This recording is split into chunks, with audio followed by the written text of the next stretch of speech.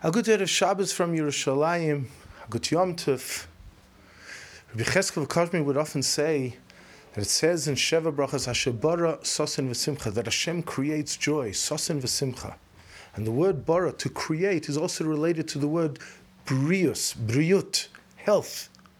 So he says it's a segula, that the Bali Simcha, a person who has a chasna, a simcha in their home, that they are granted, it's a segula for brius, gesund, health. So he says so much more so.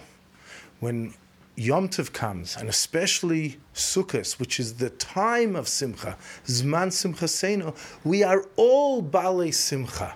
And if we're all Bali Simcha, and especially if we're truly joyous, then Hashem will grant us gesund, health, briut, and brachas, and we should be zoicha to the geula shalema b'karev mamish.